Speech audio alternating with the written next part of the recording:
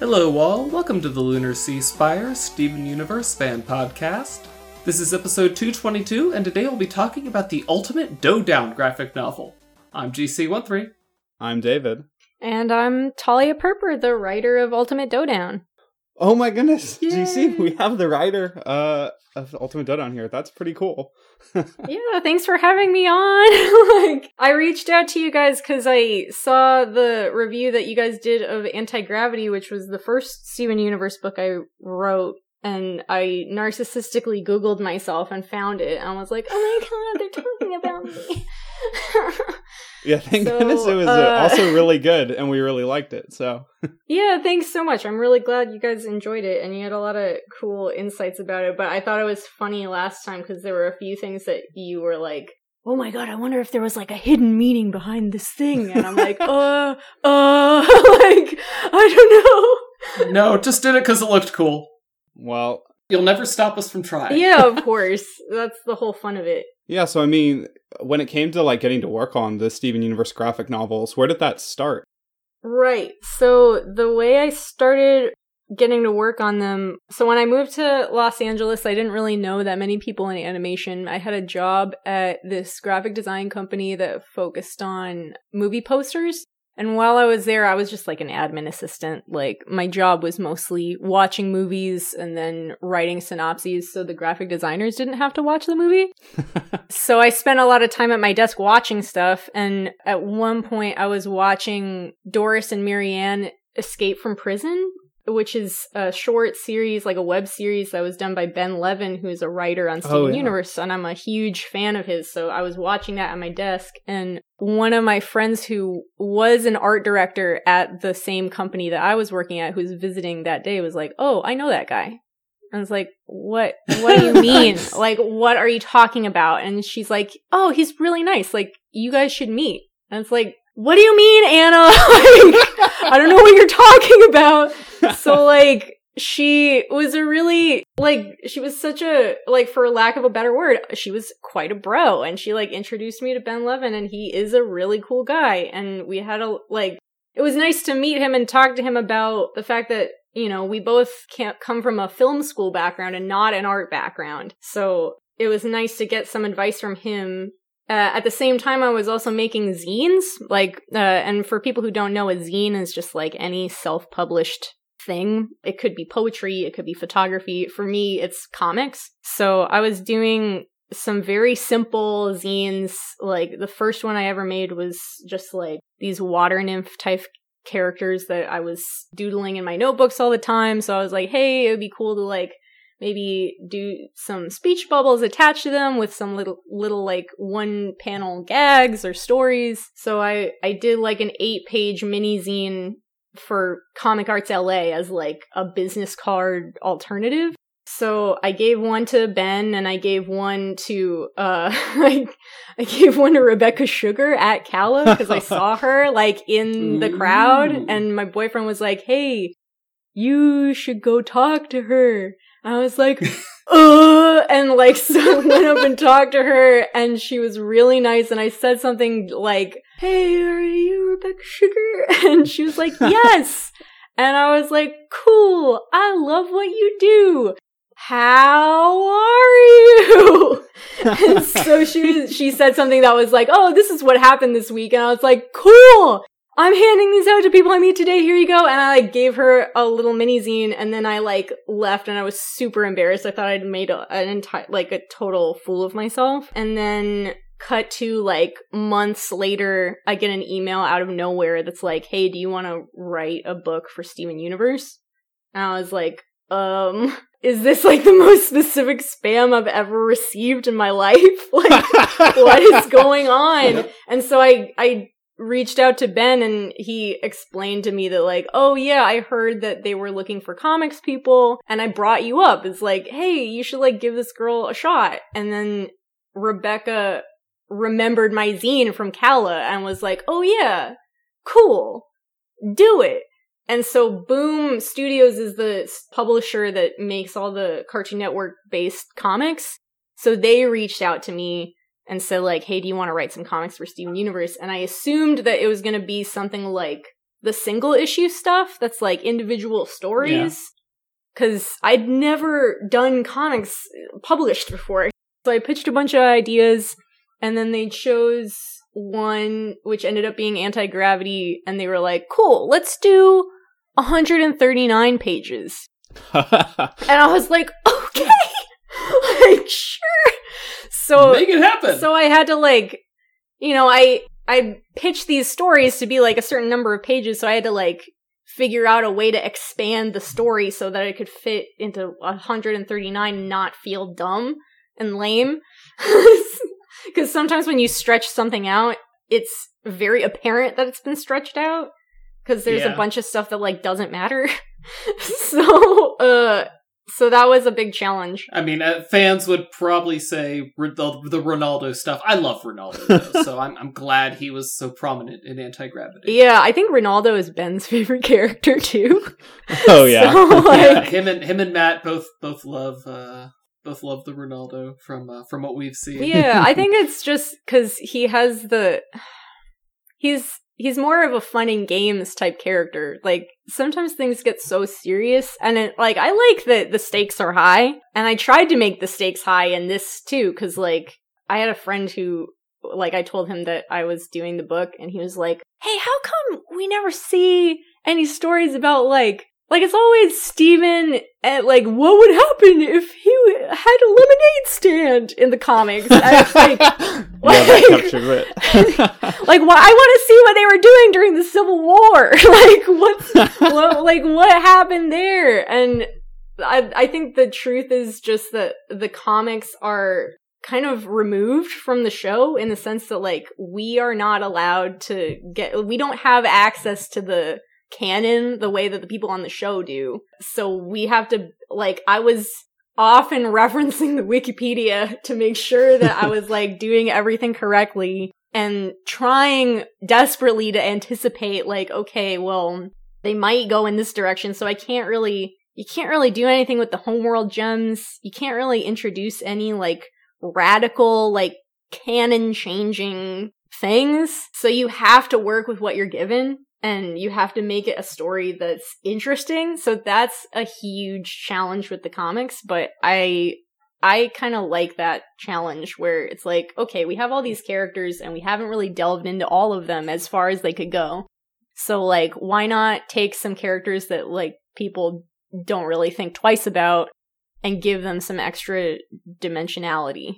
Yeah. And then they do Sadie Killer and the Suspects on you. Yeah, exactly. I mean, it's cool. Like, these are human stories. I think there was some interview I did for Entertainment Weekly or something like that, where they asked me about, like, what's the most exciting part about it, and it's like, it's human stories. Like, if you take out the supernatural element of things, like, you need to have something left over that's relatable. Like, that's why it resonates with so many people, is that these are, like, stories that symbolize things for other people.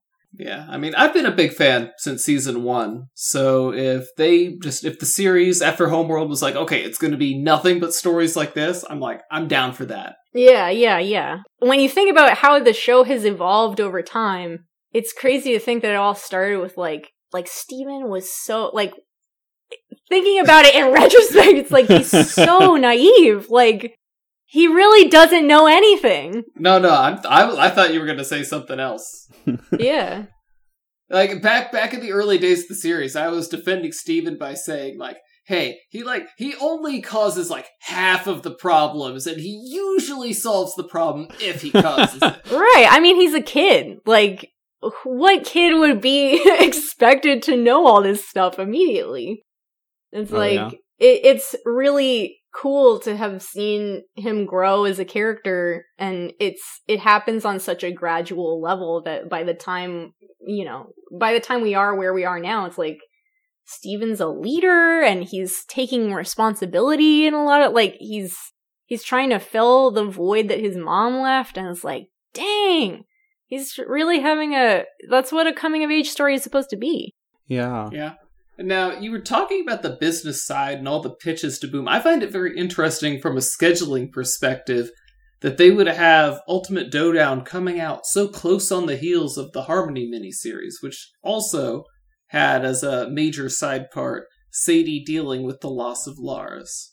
Oh, yeah. I don't know if I can really speak to that, because I feel like I don't really see that part of the schedule. Yeah, but I just figure, I would have figured Boom would have wanted to space these out. Oh. Or Kaboom, or I whatever see they what call you mean. themselves. Yeah. Like give some people a taste of content, like, oh yeah, we want more. Like, I think Ultimate Dodown just came out on the 11th in bookstores and comic shops. Yeah. I think comic shops it was a little bit earlier.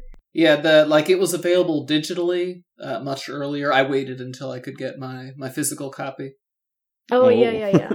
But I think it was the 5th and the 11th. Yeah. I remember now.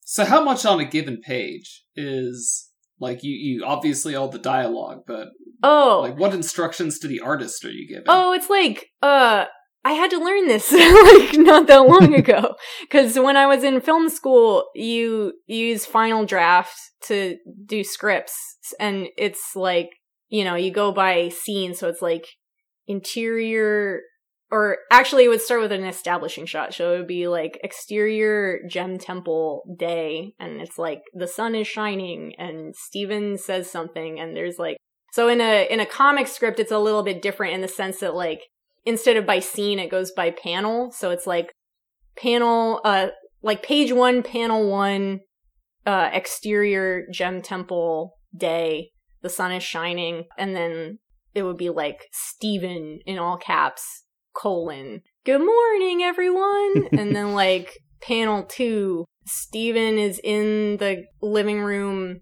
and he's like bright and bushy tailed and the gems all look tired and he's saying like, did everyone get a good night's sleep? And they all look like exhausted. And so you have to explain to the illustrator, like, this is what we see and this is what we hear, and they have more free reign over, like, compositionally, what does that look like? So to ask a very specific question, when we got Mr. Smiley doing the Drake meme, oh yeah, new version, was that you? Yeah, that was me. Oh, yeah. Reddit approves. I was a little worried about that after that whole thing with Millie Bobby Brown happened. I was like, oh no, are people gonna hate Drake? Like, that would be really bad. But I guess, like, it's enough of a meme that it's like, okay, well, we can get behind this. Yeah, you should see all the upvotes you got. Oh, really? Oh, I haven't even checked. Yeah, no, people let me look for you here. Right now, you're at 2,486 upvotes. Oh, wow. Wait, is this like, so this is on Reddit, on the Steven Universe Reddit? Yeah. Oh, okay. Did someone just post that page in particular? Well, they took a photo of it. They kind of zoomed in on that part. However, you did get even more upvotes on Garnet's suggestion of a fusion donut. Oh, that's nice! Awesome, that's great. Oh man, I really need to make a Reddit account. Yes. Well, anyway, what I was gonna say is, like, I was worried about dating myself with the Drake thing, and then I justified it by being like, well, if Mr. Smiley's trying to do something that's, like, updating, like, he's trying to, like, revitalize his career and, like, update it for the millennial crowd, then he, like, if this book is read by, like, Zoomers, and, like, it's, like, way, way beyond, like, we are so beyond Drake at this point. It's even funnier because he's so behind the times. Like, he thinks that this is the big new thing, and it's like, no, man. Like, so I love that. yeah, I hope that it will stand the test of time. Oh, it definitely will. It's an older meme, sir, but it checks out. Yeah, also, like, the additions to the Donut Rap 2.0, like, I just love the new lyrics. That's, like, a big thing to take on. First, you already have to take on, like, just Steven Universe as a whole, as a series, which are already, big characters, fans love them. But then you take the Donut Rap, which is, like, probably the most critical song in the entire show, and you have to add, new instructions. It's kind of a big deal. The most critical song? Yes, it's the most important song. It's the only instructional song, for sure.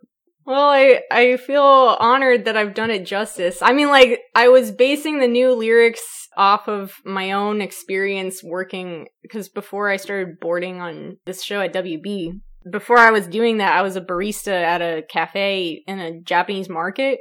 So I was basing it off of, like, you know, before you get those kind of food safety jobs, you have to, like, take a test. You have to take the Serve Safe training test. And I'm a very good student, so I, like, took it very seriously. And there were a bunch of things that I was like, oh yeah, didn't they say something about, like, sales tax in there or something? Like, yes. Garnet having to re-explain that was great. Like, the safety zone for food is, like, if you go over 40 degrees, it's like, don't eat that. Like, oh, and the thing about, like, oh yeah, there's, like, the 3-bin sink. You gotta wash the dishes, you gotta dry the dishes, and then you gotta sanitize the dishes, and you gotta do it all. And don't forget.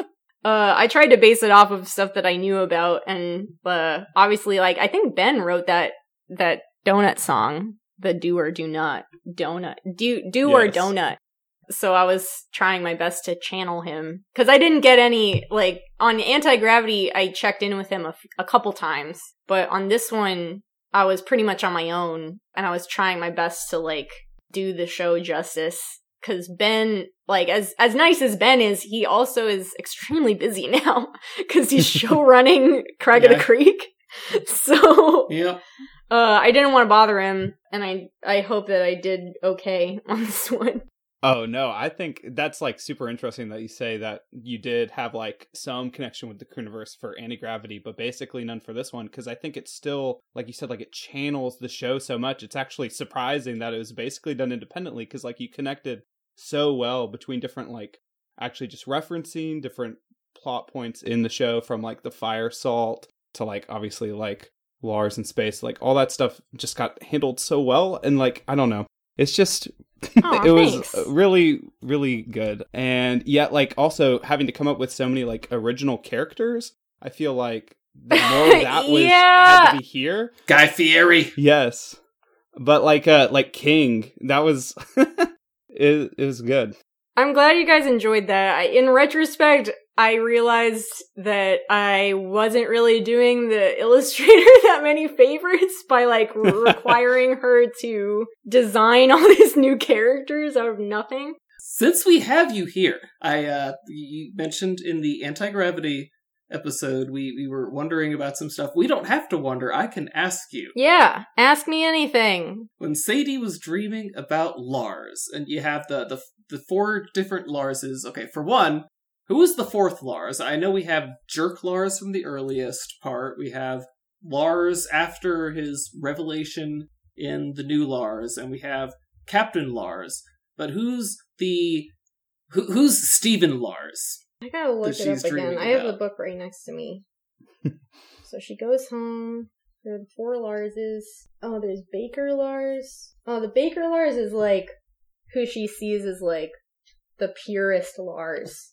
You know, okay, so like, that's who she wants him to be. Yeah, that's like, oh yeah, he's a nice guy and he just likes to bake. Like, the Lars that she believes is there inside of him. And then there's Grumpy Lars, who's, like, his external persona, like, his ego.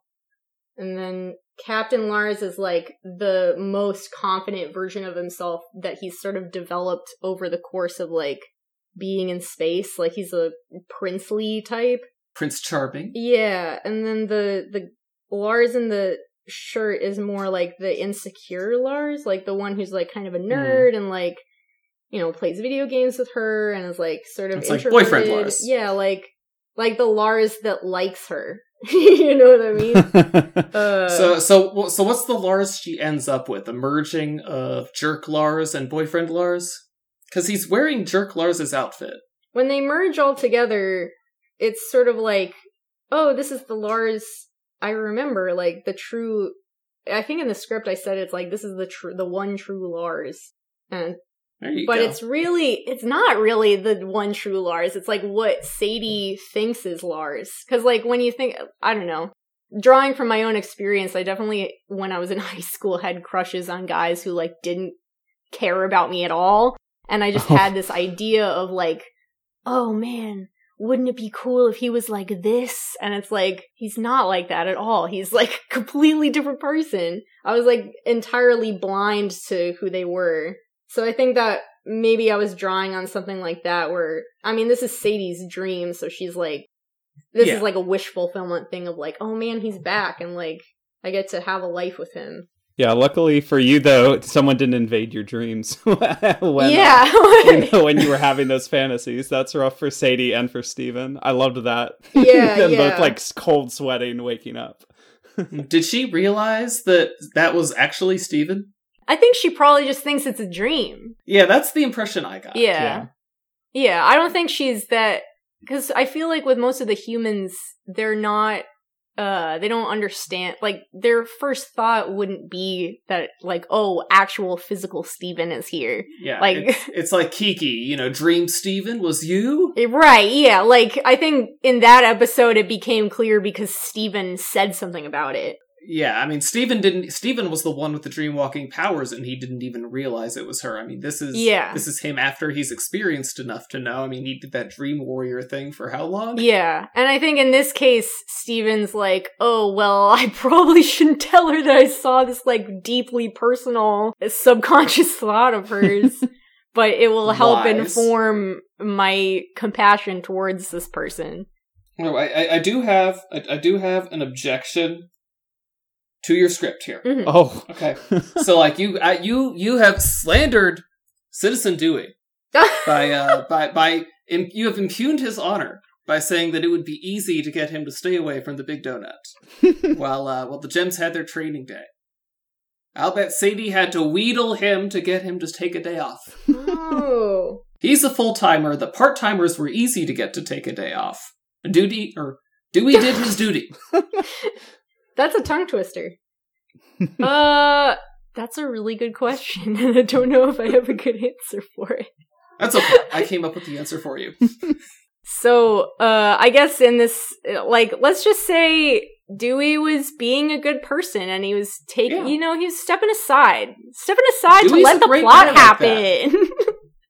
Like Dewey's the best. Yeah, he's underrated. He really won me over in Ocean Gem.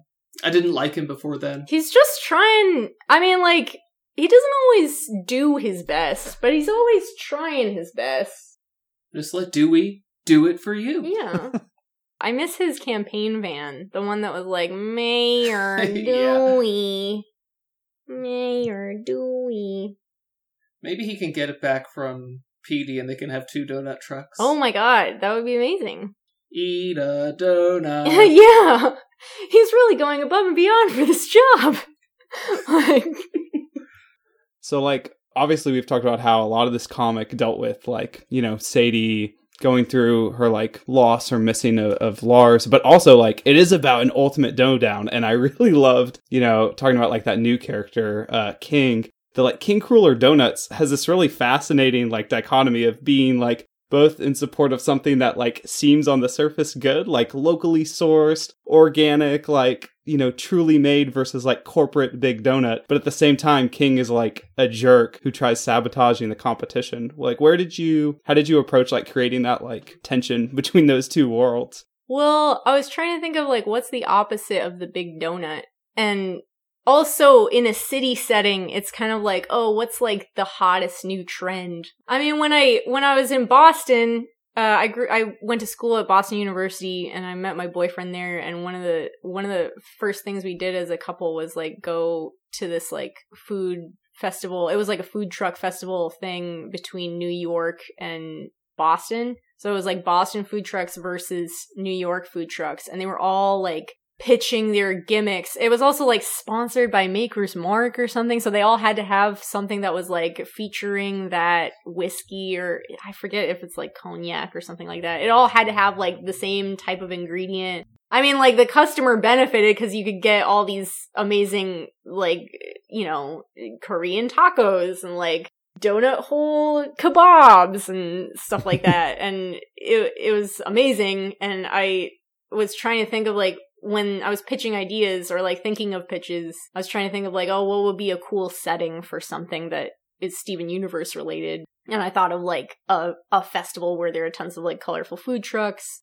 And then with King, I think, well, the main message of this book in my mind was that Sadie is disengaged because she's thinking too much about Lars. Like, she has to be focused to make this work. Like, this is, like, the stakes are high for her because she has to survive this day and make money for her company and, like, do right by her boss.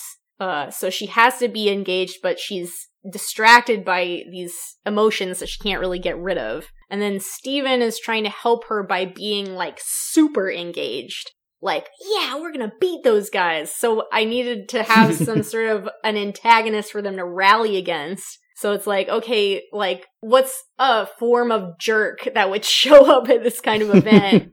And it's like, oh yeah, like someone who's like high-roading everyone and isn't that good of a person and is like constantly trying to like be on the social media trend, like something along those lines. And, you know, I've known plenty of people who have worked at retail type jobs for companies that they like, you know, my boyfriend used to work for Banana Republic as his first job, and he doesn't really care about Banana Republic, but like I sympathize with people who are just like, you know, I'm just trying to make a buck, you know? So I think in the moment it made sense for there to be someone who's like high-roading everyone to be like, just another corporate America trying to weasel away in this local competition. And like just throwing shade on these people who are like, you know, we know Sadie and we know the Gems. Like, they're not bad people. We love them. Like, they're great. So it's like, this guy's trying to frame them as these evil, like, soulless people when really they're just trying to help out. I did notice what's the word I'm looking for? In the Joking Victim, where we first introduced the fire salt, Lars melts the biggest bowl of ice cream in Beach County. Yeah. With the sun. And then we have someone take out an ice sculpture. Deliberate callback? Oh, yeah. Totally. Obviously. Yeah. I rewatched a lot of episodes to prepare for this also. Yeah, well, like, just also, even though, like, you know, there was a potential danger with, like, using the fire salt again and it being too much of a repeat, but here, like, everything just is, like, bigger and much more hilarious. Like, by the time the Empire City News comes on, and it's just, like, this and everything's on fire. It's just hilarious.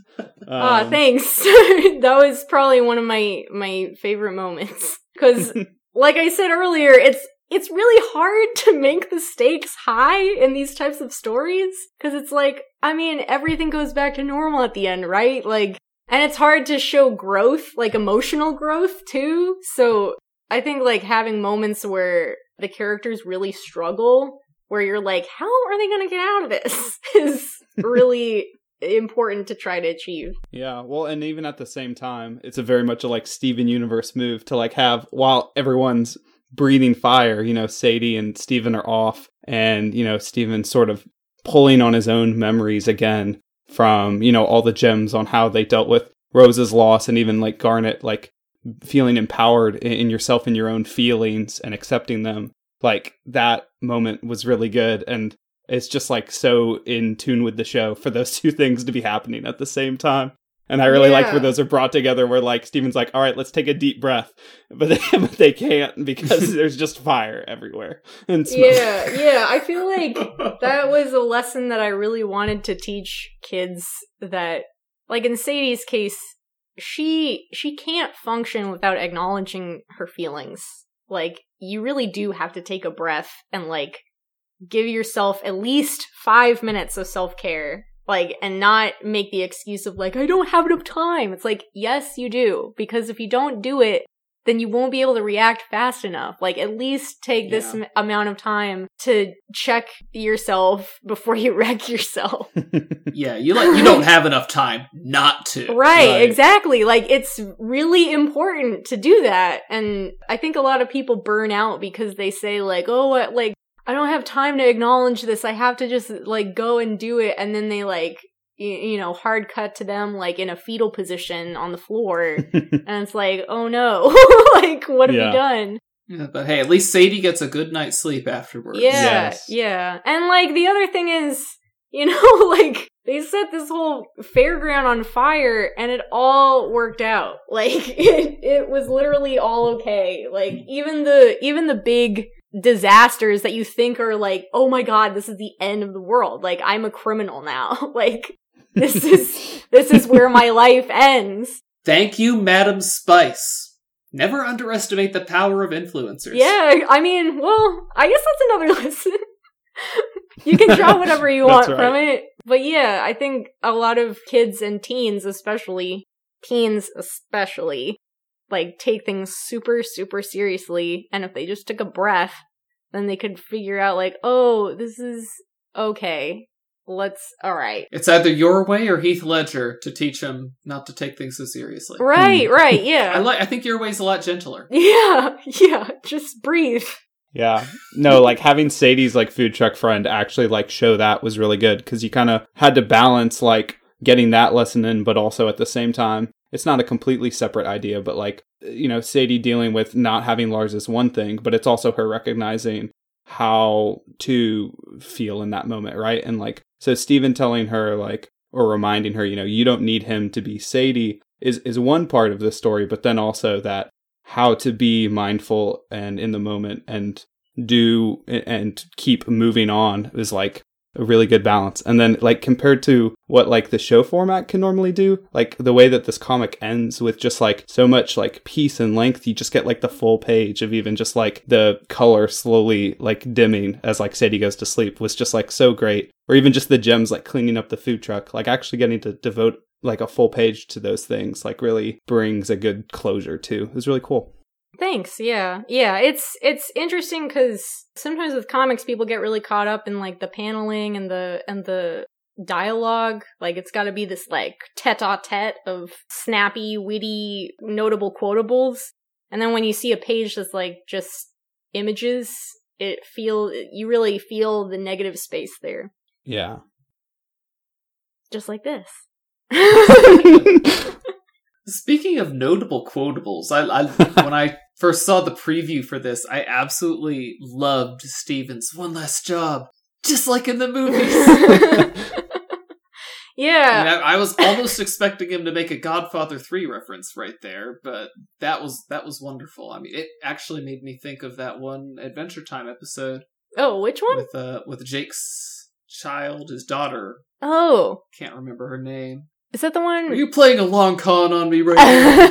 Well, yeah, that's, like, Jake's whole thing. But yeah. Also, like, memorable quotables, Greg, like, at the very beginning of the comic, like, when Steven tells him about that he had a weird dream, and Greg suddenly gets, like, super uncomfortable. Yeah, I'm pretty sure he was thinking of a Steven's dream kind of a situation. Yeah, because, I mean, how old is Steven now? 14? Oh, 14. Okay, so that wasn't necessarily what Greg was worried about. Okay. He's 14, right? Like he's like a young teen. Like, I don't know if he's had the talk or not, but, like, I think that's why Greg was like, what? Well, you see, when a rock star and an intergalactic warlord love each other very much. Right. That's the kind of thing that you could never talk about on the show. Yeah, also, I am remiss that now I know that a craffle is something that could exist, but doesn't. Wait, what was? Oh, a croffle. Oh, or yeah. a croffle, yeah. Yeah, I think that was I showed this to my boyfriend before it went to print, and he was like, I love that line where, like, that customer is like, I love it when things are two things. And then you called the line back. Yeah. With the judges. Everyone loves a callback. Oh, speaking of everyone loving a callback, every time a fusion is in the comics, I have to point out how much I love it. Sardonyx was very, very wonderful here. I could hear her voice so well. Oh, great. I'm glad. I love Sardonyx. I liked working in Opal last time, and I wanted to continue it with this one. Yes, keep working in fusions. It seemed to make sense for the pure marketing part of the job, where, like, you're trying to sell yourself, and it's like, oh, who's more charismatic than her, you know? Yeah, also is interesting too how you kind of had to consider Amethyst's feelings again, right then, Oh, and she that kind of was has a very mixed funny. reaction. Like, Mixed nothing. well, like, you know, she doesn't, like, well, it can't be the feature of, like, the comic anyway, but she, like, has that initial negative, like, feeling, but she's able to, like, rein it in once she kind of admits, like, yeah, she is doing a good job. Yeah, I can just see that as Steven keeps talking more about, you know, things that describe sardonyx, and I can just imagine on the page, Amethyst's face grows increasingly disgusted. Yeah, yeah, I think it was something like that. She's just, like, disgruntled. I gotta flip to that page now. She's like, I get it, Steven, just move on. Oh, yeah. Oh, yeah. Yeah, I think it was something like that. It's hard to do an eyebrow wiggle in print. Oh my goodness, yes. Because I think I put that in the script and was just like, oh no, I feel like I didn't give enough direction on this. Were you thinking of Future Vision? You should have just told him watch that episode. What Steven does to Garnet. Oh, yeah. I don't know. I liked when Garnet was doing the psychic cashier routine. That Oh, was really good. yeah. Yeah. I mean, I'm biased, but I liked it too. I mean, I will tell you this, though. We were talking about the Do or Donut song before, and just how do you adjust a sales tax for inflation? That boggles the mind. Wait. But other than that, Oh, yeah. it's like it's in the song. You know, we had to raise the sales tax because of inflation, but like if prices inflated, the receipts would inflate as well. I had to basically match it to it was easier instead of having to write a new song, which would have been completely indecipherable in print. I basically tried to match the meter of. Oh no, it worked. I get I hear it in Mr. Smiley singing. So you definitely managed it. Cool. Yeah, I'm glad it worked out. But like, you don't adjust sales tax for inflation. Yeah, it's the kind of stuff that like kids really need to know, you know? Yeah, like hazard analysis and critical control points. You know, they need to know about these things. Yeah, that was a lot of Googling that day. Kitchen safety terminology. Ooh, critical control points. I like these. I still don't quite understand what that even means. Like, I think it went in one ear and out the other, to be honest. I was looking up a lot of, like, serve safe training course things. But, yeah, I think, like, another thing that I wanted to communicate with this book is the idea that, because I think a lot of people romanticize the idea of being, like, working at a cafe or working in a food truck or something like that. And, as someone who has worked in food service only for a little while, I very much respect what they do in a major way, because it's really hard work for not a lot of money and, like, a major toll on physical health. And I think, like, in media, we often present these very cute type stories where, you know, I got a summer job and it's like very easy and like no worries. Sadie burns herself. Yeah, like that really happened to me. Like I really did spill hot coffee on my hand and I was like, oh no. Like it wasn't critical. Like I didn't have to go to the hospital or anything, but it was something that like it happened and then I just had to keep making coffee. Like I couldn't stop. I was just by myself. Oh man, no medical tent. Yeah, no medical tent around. But yeah, I think it's something that I like, not to turn people off from those kind of jobs, but it's something that I think you need to be somewhat mentally prepared for. And like at the beginning of this book, Steven's like, oh my gosh, this is so cool. Like we're gonna have so much fun working at this food truck. And then when you actually see what people do on a food truck, it's like ridiculously hard work. I refuse to believe that Steven did not have fun that day. Oh, I mean, you can definitely have fun. And Steven makes it fun. But anyway, Ultimate Dough Down, you said it was 139 pages before they're advertising it as 144. Oh, that might be with, like, the fill pages? Maybe. Anyway, it's however many pages of good stuff, and you can get it at your comic book store or your bookstore. In case you didn't notice, we recommend it. Yes. Thanks, guys. I really appreciate you guys having me on and giving me so many nice compliments. Oh, thank you for reaching out to us. We always love to wave the pom-poms for some Steven Universe stuff, especially when it's good stuff. Aw, thanks.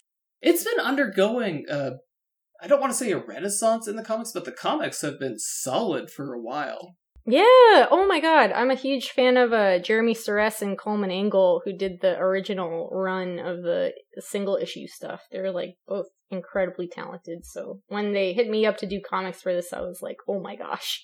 Big shoes Big to weight, fill. yeah. So did you guys have anything else you wanted to say about Doe Down? I just hope people read it and like it and hit me up on social medias if you got any questions. And what are you on Twitter? Oh, I'm a Taretari. It's like TareTari on Twitter and Instagram. And then I'm taliaperper.tumblr.com for my online portfolio type stuff. All right, maybe we'll have a social media link or two in the description. Sure. But anyway, guys, that's been us on Ultimate Doe Down. Join us next week, where we will be discussing probably Legs from Here to Homeworld after its official airing. But anyway, until next week, I'm GC13. And I'm David. Thanks for having me, guys. Thanks for coming on. Yeah, thank you. Bye, everyone. Our opening and closing music is by James Roach. For more Steven Universe fan-related content, please visit LunarSeaSpire.com. Thank you for listening.